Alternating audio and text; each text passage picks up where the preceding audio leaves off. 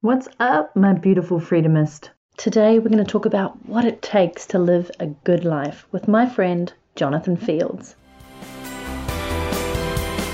Welcome to the Suitcase Entrepreneur Podcast. I'm your host, Natalie Sisson from New Zealand, and I'm here to show you how to create freedom in business and adventure in life. Whether you simply want a profitable business you can run from your own home and take the rest of the time off enjoying doing what you love, or if you want to travel the world and be a digital nomad, this podcast is for you. So let's go for it.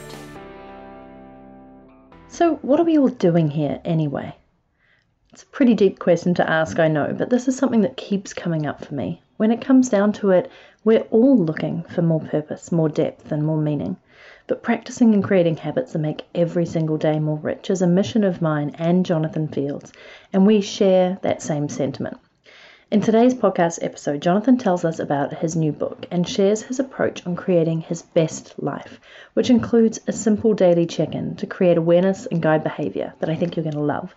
And he talks about how he's able to reserve time for vitality, connection, and contribution, and how maintaining those areas of his life has become non-negotiable. Now, because this is also Systems Month on the podcast, we talk about that as well. In particular, actually, the systems that he used to create this book and to create these habits that are within this book.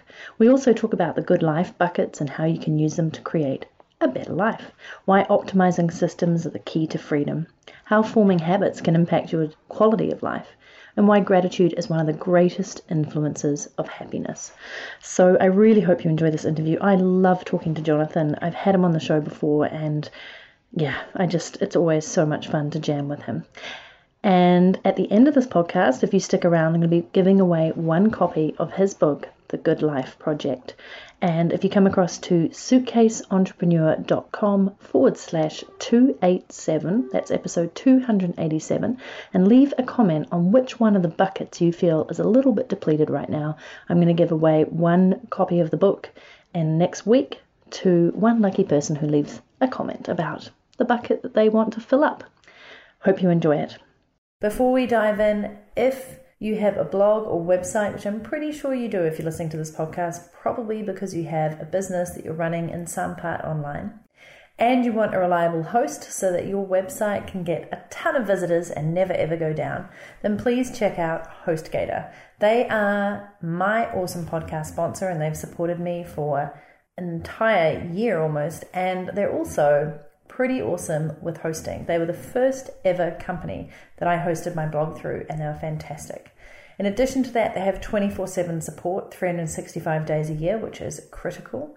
And they also offer unmetered disk space and bandwidth, and a really easy to use control panel.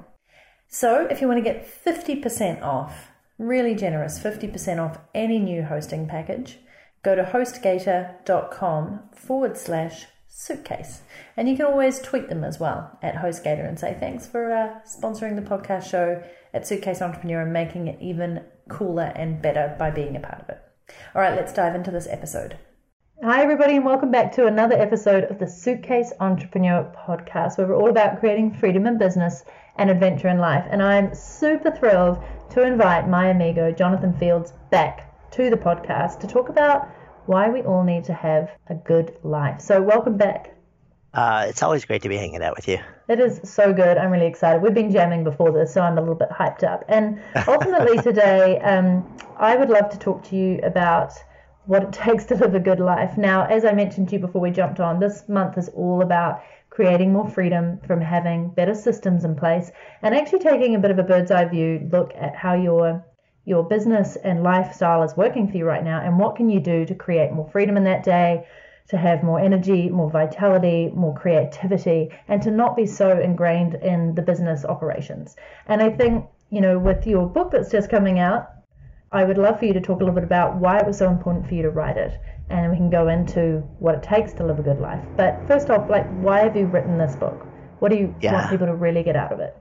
I want people to do the book. There are a million books out there, and man, we all know that there is no lack of information out in the world. And the funny thing is, as I was writing this, the big question in my mind is, as soon as, the title popped into my head, How to Live a Good Life, the next question flashing almost violently in my mind was, oh my God, who are you to write a book called How to Live a Good Life? Like the single most vexing question in all of humankind. And some, like schleppy middle-aged guy from the Upper West Side of Manhattan has something to say about that.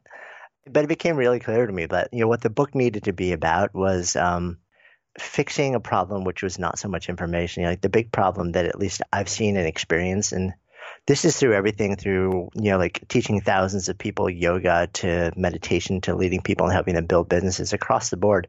So the idea is that rather than just providing additional information, I asked myself, why don't people actually, if we've known everything that we need to know for thousands of years, then why is the human condition still largely the human condition filled with suffering and people not actually feeling like they're rising into their potential and they're disconnected and they haven't found meaning? And my sense from conversations and just through living 50 years on the planet and learning at the feet of amazing teachers is that very often it's not conveyed in a way where it doesn't require a certain amount of buy-in into belief, into really complicated systems and structures, and it's heavy and it just doesn't land. So my job in writing the book was to basically say, okay, how can I share these ideas in a way where it's super simple, almost deceptively simple, where you hear it once, you remember for life, and then it actually guides your behavior for the rest of your life. It tells you how to make decisions, and then walk people through literally 30 days, 30 examples of things to do to apply this to your daily life so that it starts to build the habit, build the behavior, and then with the hope that they'll then continue it for life. And that's my goal, is that the book incites possibility and then takes you by the hand, gets you started and takes you far enough down the road that you're motivated, you're seeing progress, and you're just going to keep having fun and experimenting and doing these things for life. Oh my God, that sounds awesome. I'm going to go and buy the book seriously, because as I'm doing research for my own book right now, this is so, so important to me, and something that as I embark on a sort of a freedom year ahead of learning and experimenting and research and things, I think it's really great to have guiding principles and habits aren't formed in an instant. In fact, do you know it takes, I believe it's 66 days to form a habit, not the 21 days that people always talk about. Have you read that in any of your research? I hear it was 66. Yeah, I've actually heard really differing numbers, and part of it, from what I understand, also happens to do with basically how much self-regulation it takes for that particular behavior. Like I can tell you right now for a fact that I can form a daily dark chocolate habit in less than a second. There's no 66 days needed for that. But I think, like from what I've seen, generally the higher up the self-regulation threshold you go, the longer it takes for sort of the neural repatterning. Yeah, absolutely. Of course, it comes down to discipline and your commitment to those habits. But yeah, I'm really interested. So how long has this book kind of taken you to write? Because I know you had your Good Life Project TV series, which was amazing, well, online web TV, and then your podcast. I was super honored to be part of that. But you must have interviewed, as you said, the most amazing minds and people. And what have you come across as this kind of underlying theme of what it takes to live a good life? Yeah, I mean, it's been an amazing chunk of years. Good Life Project's 5 years old almost right now. It's amazing to me. I feel like I blinked and I feel like we're still in startup mode.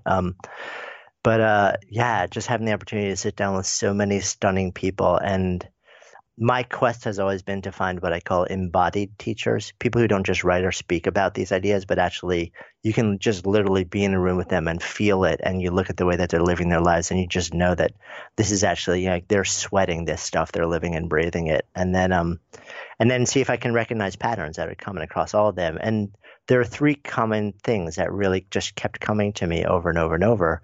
And that is, and I ended up sort of creating a visual around them called the buckets, or the Good Life buckets. And this is where you have like a deceptively simple idea. So if you think of your life as three buckets, one is called vitality, one is called connection, one is called contribution. And your job, if you want to live a good life, then what we're here to do is every day we need to fill those buckets a little bit. And you fill your vitality bucket by doing things to optimize your state of mind and body. You fill your connection bucket by doing things to cultivate and deepen relationships that are truly meaningful.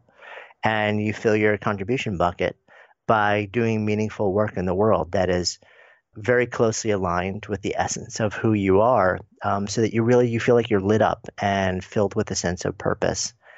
And so, that's why I said the idea is not complex, but distilling so many people's journeys and the wisdom of so many people into this really simple visual, is it, it takes a lot of work to make the complex simple.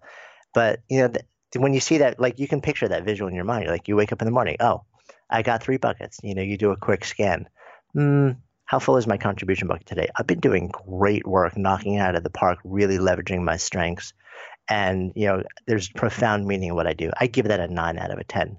How about my connection bucket? Well, you know what? I feel like, my partner, we've just been kind of drifting a little bit, or I feel like the community that I feel so close to, I haven't really dipped into that in a while. I'm going to give that a 6 out of 10.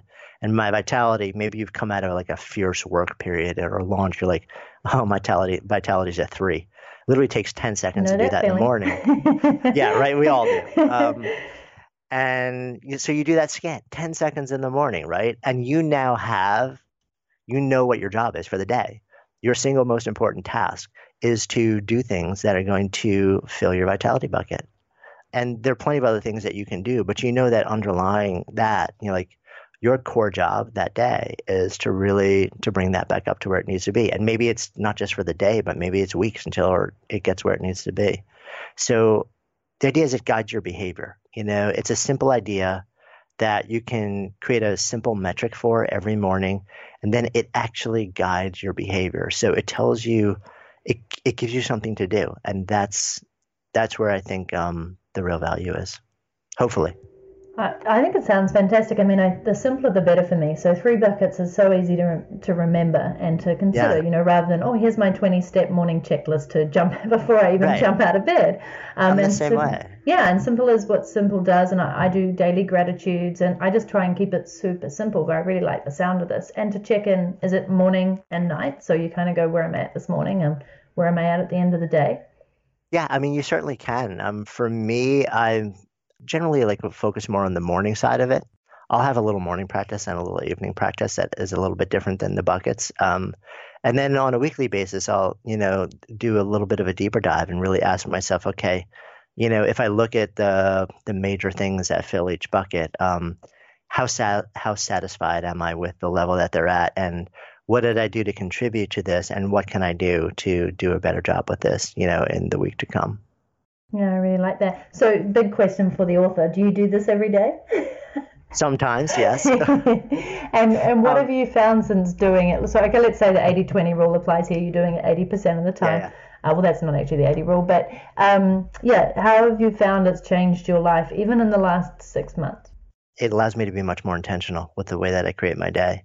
So, and the truth is, I actually probably do it pretty much every day, but I don't, it's become such an embodied practice for me. I just kind of I wake up, I'm like, like super quick scan. What do I need? And it allows me to be really intentional. So I know, if I'm having a low energy day, if I slept terribly, if I'm, the most important thing for me to do that day will be really focusing on taking care of what Liz Gilbert described to me as, your animal for that day. And that's, so I'll make sure that even though I have to get work done, I'll be more hyper-focused on actually making sure that, I know you're a fan of Pomodoros, like doing, pulsing intervals and making sure that I move, making sure that I go out and take walks, making sure that I eat really, really well, making sure that my mindset practices are rock solid that day, because I know that that's going to be my sort of my Achilles heel for that day. And I need to do something to get that bucket back up to where it needs to be. Absolutely. So, and it's fun because we're having this conversation while I'm in the middle of bringing a book to the world, which means, necessarily I'm in it, there's a drain going on right now. I'm working fiercely. And so if I look at my buckets right now, my contribution bucket is through the roof because I feel like I'm just giving and creating and I really believe in what I'm doing. My connection bucket is actually pretty good too because I work with my wife. The love of my life is also my business partner, and my team is amazing. We love each other, and So I get to kind of, do all of that together. And the challenge for me is vitality. I still have a really strong morning practice, mindset practice, but the work that I have to do is wake up every day and absolutely make sure that I literally have to bake into my schedule now vitality bucket filling time, because if it's not built into my schedule, that time will vanish in a moment. So it's funny, like my team knows, they look at my Google Calendar right now and there are all these blocks all over my schedule for the next 3 weeks that basically say, like free time, do not book. I love it. And those are all intended to be vitality bucket filling moments. Awesome. And that is a key question that I wanted to ask. I mean, you are right in the heart of this birthing this book, and it is a birth. And writing it, I think, is a challenge enough, and then putting it out there is huge. And how you talked a little bit about it, but I find that's the time when habits go out the window, when people put aside the most important things. We all do it. And I know that recently during my Freedom Plan launch, I committed fully to better eating, good sleeps, and exercise regardless of where I'm at or how many things were going crazy. And that is hard to do, but man, it made me feel better throughout it. And I think it gave me the sanity and the goodness to do my best with it. So how have you been finding that? I mean, you talked briefly about it, but I guess more importantly here, the question is, what is the key to continuing those enriching habits daily when you suddenly think, I don't have time, I'm too stressed, I'm too busy, too many things? Yeah, I think there are a couple things for me. One is anticipating it. So if you know that there's going to be a window of time where there's a particular set of habits that are critical for you, but it'll also be, the chatter in your mind is going to be like, I don't have time, I don't have time, I don't have time. Know that coming into it and build scaffolding in advance to make sure that you're holding yourself accountable to doing it, that it's built into your schedule and everything's baked around it, and that either a community or an important other person or a small group are also there kind of watching out for you and ensuring that you're doing those things and taking care of yourself. Make sure everything's really good. So I've done that, and it doesn't always work as well as I would love it to, but for the most part, whether it was hitting the deadline, like turning in the manuscript, I built a lot of systems around that, and I made sure that I was actually up and I was moving my body, because I also knew I would write a lot better and I would write more effectively and more efficiently and go deeper if I was eating really well and exercising. So I kept reminding myself, this will actually allow me to do the thing, like the main thing, like my main task that I have right now from the contribution side of things, I won't be able to do nearly as well if I actually don't take care of the other things. So constantly kind of reminding myself of that and then doing it. I think having outside, external, both internal and external accountability mechanisms can be really important also. So I'll let people know what's going on. And so here's something interesting that I did too. So part of my commitment these days is to reclaim time and space in my life for art. And so at maybe the single most demanding time in my year right now, 3 weeks ago, I committed to taking watercoloring. So every Friday from 10 a.m. to 1 p.m., I'm actually in a painting studio painting. Oh, really? And I love that. yeah, and it's been really tempting. I look at my schedule, I'm like, wow, that's 3 hours out of my day when I'm in the middle of launching something really big. How can I justify that? And then my next sentence is, how can I not justify that? Mm-hmm. Because this is 3 hours that are going to renew me.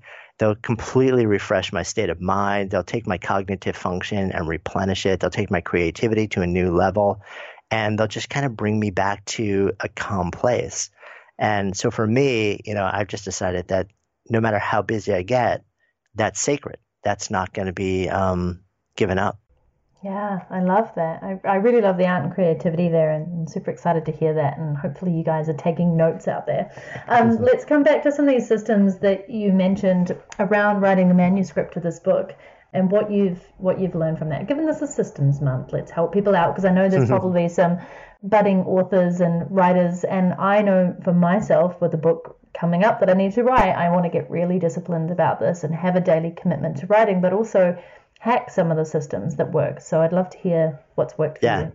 So there are a couple of things I can tell you about systemizing the process, or particular rules that were super effective for me in the writing process this time around, which I didn't do in my last books. One is I figured out time of days that are my optimal creative windows. For me, it's early in the morning and also pretty late at night. Um, I think I'll probably be the same. Yeah, I think a lot of people are actually. For me, early in the morning is easier to honor, whereas later in the evening, that's when my daughter and my wife are around. And even though that's an optimal creative window, there's nothing more important in my life than my family. So that's the time where I would do family. But if I was going to write in the evening, what I would usually do is from about 8 till 10 p.m. There's a cafe downstairs from me. I live in New York City. And I would go down there. I was generally the last person. I'd just like sit at a table in the back and write. And so optimizing around what I know are my peak creative windows was really important because I could create much faster and better work product when I did that. And then it gave me more time to just go and live and breathe and do other things. The other thing that I do is I would write every single day for a fixed number of, I'm trying to remember what it was because I've experimented with so many different things. I think it was in the last month I was doing a certain number of words per day, but I didn't hold myself fiercely to that because there was something that was more important. And this was something that I learned from a 1958 interview with Ernest Hemingway in the Paris Review. And George Plimpton was interviewing him about his writing process. And Hemingway said, never stop until you know what the next line is. So what I did was the vast majority of the book after the first few chapters are actually really short, tight, sweet. They're like 5 to 8 page mini chapters. Cool. So what I would do is I got into a really sweet rhythm where I was writing a chapter a day, in rough draft form. But then what I would do is I wouldn't finish at the end of the chapter. I would write a chapter and then I would start anywhere from a paragraph to a page and a half into the next chapter. And then I would stop. And the reason Hemingway did that and the reason that I did that is because then when I came back to it the next day, I wouldn't face the sort of, okay, where do I start question. Yeah, I love it. I had already figured that out and I was already into it and I actually wanted to keep writing and I had to force myself to stop.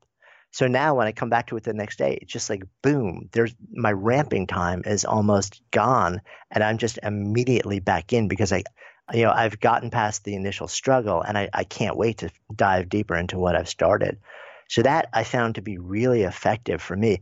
I think I would actually credit that with a large part of the reason that I was able to write so much so quickly was this I felt like it gave me momentum. It just started building steam and it was really powerful. And I looked forward to coming and sitting down every day. So that one rule I found to be really effective. And you match that with your peak creative windows. And I thought that was really instructive. And the third thing was that this is a very different book for me to write on a lot of different reasons. But one of them is structurally, it's a very different book. And I didn't really, because I don't read a lot of traditional personal development books, I'm always sort of more on the side of philosophy or theology or positive psychology and science. I'm sort of like the two warring things. I didn't really understand the genre is what I discovered coming into it. And so it took me 3 manuscripts. And the first 2, my publisher told me weren't it. So before I wrote the third one, yeah, I know you never want to hear that. Before I wrote the third one, I went and I read a whole bunch of the top selling books in the space over the last 10 years to see if I could understand what the system was. Was there a pattern or a framework or a formula within them that they all followed? And indeed there is. So once I had enough data and the pattern became clear, like I knew what the system had to be, then the challenge for me was, can I follow that and still feel good about my writing process? Because it's not my normal approach. I'm much more sort of like I like to go into these really deep dives. And this was a much lighter, much simpler, much more straightforward treatment and honestly a much easier read and equally, if not more valuable. But it just wasn't my normal approach. So I started writing it and I reworked the table of contents according to that. I was like, okay, this would work. And then I wrote the first 4 chapters to see if I would just be okay doing it. And I realized that it was actually because I had this structure in place, it was a way easier book to write, and I really enjoyed doing it. So once I had that sort of like the framework, then writing to that framework became my new set of creative constraints and also my new creative challenge. Like, could I write what I felt was a really good book that I'd be proud of working within these new creative constraints? That became, as a writer, my creative challenge that made me really want to work hard. And that fueled me too. So it's so interesting. I know this is a lot of what you preach, right? Is that, when we think about gaining freedom, most of us reject the idea of systems and constraints, but it's so crystal clear to me that, that systems and constraints so often are the gateway to freedom on so many levels. Oh my gosh, yes. Yeah, I want to steal that the strategy as well that you've uncovered. That's very impressive. And also really just neat that you took that time to do the research and figure that out versus maybe struggling or taking that initial feedback from publisher and going, what am I supposed to do with that? Well, trust me, it wasn't really voluntary. After I wrote 2 manuscripts and they were like, dude, no, this isn't it. I was like, oh, what do I do? Can I ask what they said wasn't it? Like, were they just not happy with the structure, or they just didn't feel it was a book that was zigging when everybody else was zagging, or what was it that? Yeah, so the first time, I think structurally they were like, it's not quite it, and also from a content and an idea and where I was focusing, they said it wasn't it. The second time, the response was literally like, this isn't it again, and we don't know what to tell you anymore. So I was left largely to try and figure it out. And probably rightly so. They didn't really know how to guide me at that point, because I think at that point they probably realized before I did that the next journey had to be internal for me. I need to actually do some work to figure out where I needed to go and what I would be okay doing. And to my editor's credit also, I have a feeling she was also pushing me because she knew I had something better inside of me. She just knew, and we were both committed to creating something extraordinary. And I kind of feel like it was also, to a certain extent, her way of not letting me off the hook. Yeah. And sort of challenging me to go deeper. Love it. And that's what a good editor should do. Exactly. And so from here, I would love to go into, obviously without giving away the whole book, but just a couple of tips on what you found over the years on within those 3 buckets. Maybe your favorite things that people can do straight away and implement, because you said this is a doing book. So what are maybe 3 things you'd love people to do tomorrow based off what they know about what you've been talking about? Sure. Let's take it some fun things here. Yeah. So remember when I said we talk about filling the vitality bucket, I talk about that's optimizing your state of mind and body, and they're the same thing to me. The mind and body are just a feedback mechanism. There's no separateness at all. So I address them both under the same bucket. And one of the things that you actually mentioned is that you do a daily gratitude journal. And a lot of people do a daily gratitude journal, and that's gotten a ton of coverage. And the reason is because, Martin Seligman, the father of positive psychology, began to research this and actually came out with some interesting data that showed that gratitude actually is one of the most effective influencers of happiness and optimism and positivity that we have, which seems, it's almost silly how simple it is, yet how effective it is to write a gratitude journal every day. And most people do that by sharing 3 things. You're like, here are 3 things that went right today that I'm grateful for, and that in some way I was involved in. And that's something that I talk about in the book. But there's another invitation that I have in one of my daily explorations, and it's called the gratitude visit. And not many people talk about this or do it, but it is in the literature, it is about the single most effective intervention on the planet. And here's how it works. And this is why people don't do it as often, because it takes more work. You think of somebody in your past who has really made a difference in your life, but you've never actually sat down and really thanked, at least on the level that they really should be thanked. Then you sit down and you write a letter to them. You tell them, what they meant to you, share a story or 2, and how grateful you are, and how it's really mattered to you and made a difference, and why. Then you write about a page. You call them up and you say, hey, you around? I just want to swing by and say hello. You don't tell them why you're coming. You go and you ask them, you sit with them, you take out your letter and you read it to them face to face. And the shift, not, I mean, obviously for them, it's this really beautiful moment because things have come full circle. And there will very likely be a lot of tears. But the tears happen on both sides Mm. because what the research shows is that the effect of the gratitude visit on the person who has written the letter and is reading it is stunning in terms of its impact on state of mind. And that actually lasts, it endures way beyond that short window when you're actually sharing your words, very often for days, if not longer afterwards. So it's kind of a really cool thing, maybe once a week. See Yeah. if you can challenge yourself to do a gratitude visit. It's a really beautiful thing. No, I love that idea.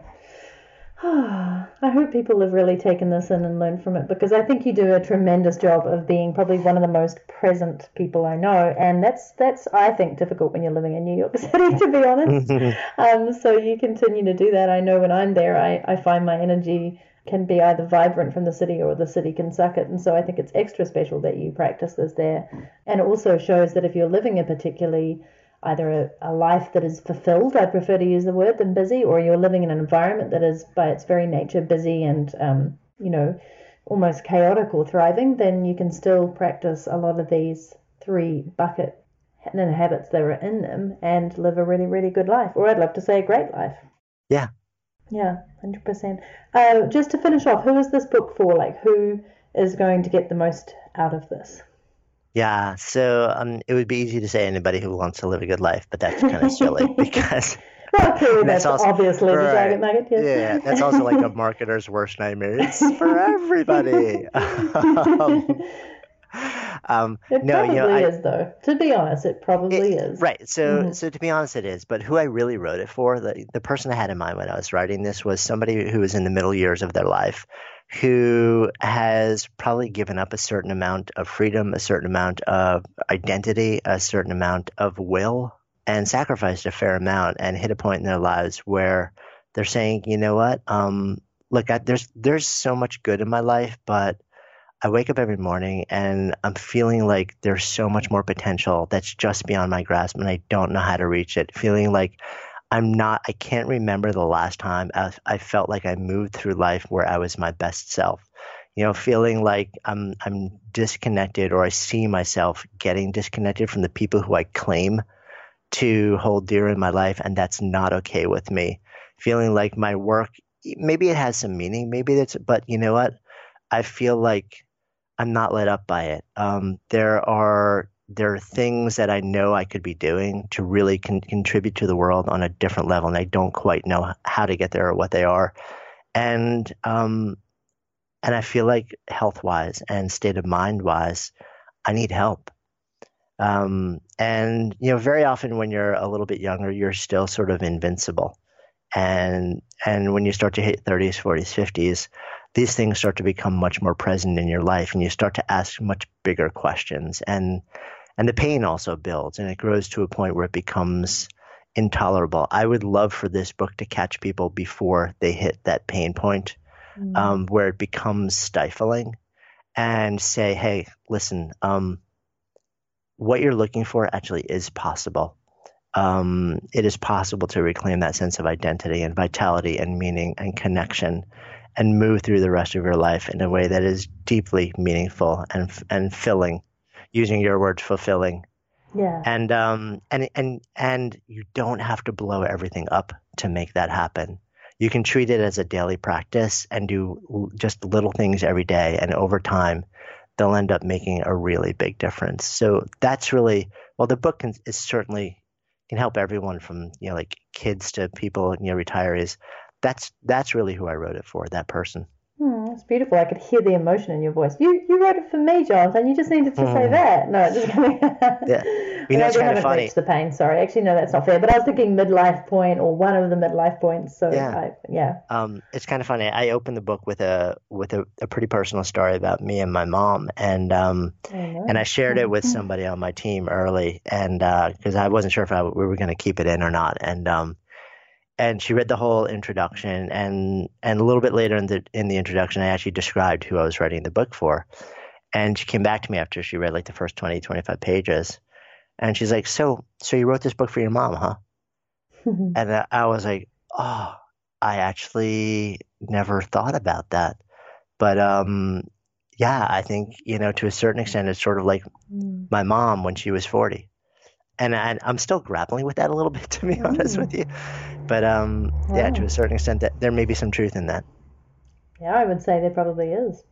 Yeah. You do write for an audience that you really want to hear your message, who you feel you'd love to be able to help, but you're not always capable of helping because they have to help themselves, but or see that light or come to that realization. But I think that's a beautiful thing. Well, it has been an absolute pleasure. I would love to leave people with the best place to find you, and thank you for your wisdom today. So where's the best place to reach out? One, to learn about the book, and two, to personally thank you for being on the show. Oh, first, thank you so much for hanging out. I always love jamming with you, and it's just a gift to be able to share with you and have a conversation with your community too. Best places to find me and the book are goodlifeproject.com/book is where you can learn more about the book and all sorts of fun, pre-order bundles. And other than that, places to find me are also goodlifeproject.com, or I'm pretty active on Instagram these days too, which is just either Jonathan Fields or Good Life Project on Insta. Well, you should be coming up more on my Instagram. I'm loving it too. I'm loving Insta stories, so I'm going to go and follow you right now. Yeah, I have to start doing more stories. Actually, I'm rocking a very old iPhone that's maxed out. So as soon as I upgrade, I'll have more space for video for this. Very cool. Well, thank you so much again, and I'm really looking forward to more and more people having a good life, and if not, a great life, and then of course a free life. I really hope you enjoyed my chat session with Jonathan, and I'm really excited to start reading his book. To be honest, I really love the way it's simplified into 3 key buckets. I think we're always testing, aren't we? We're always testing what works for us in terms of how we want to live our life, how we maintain everyday focus, and which habits are serving us, and how we make sure we have purpose in our life, and what kind of either goal setting or practice or habits or intentions work for us. And so I really want to see if this works for you.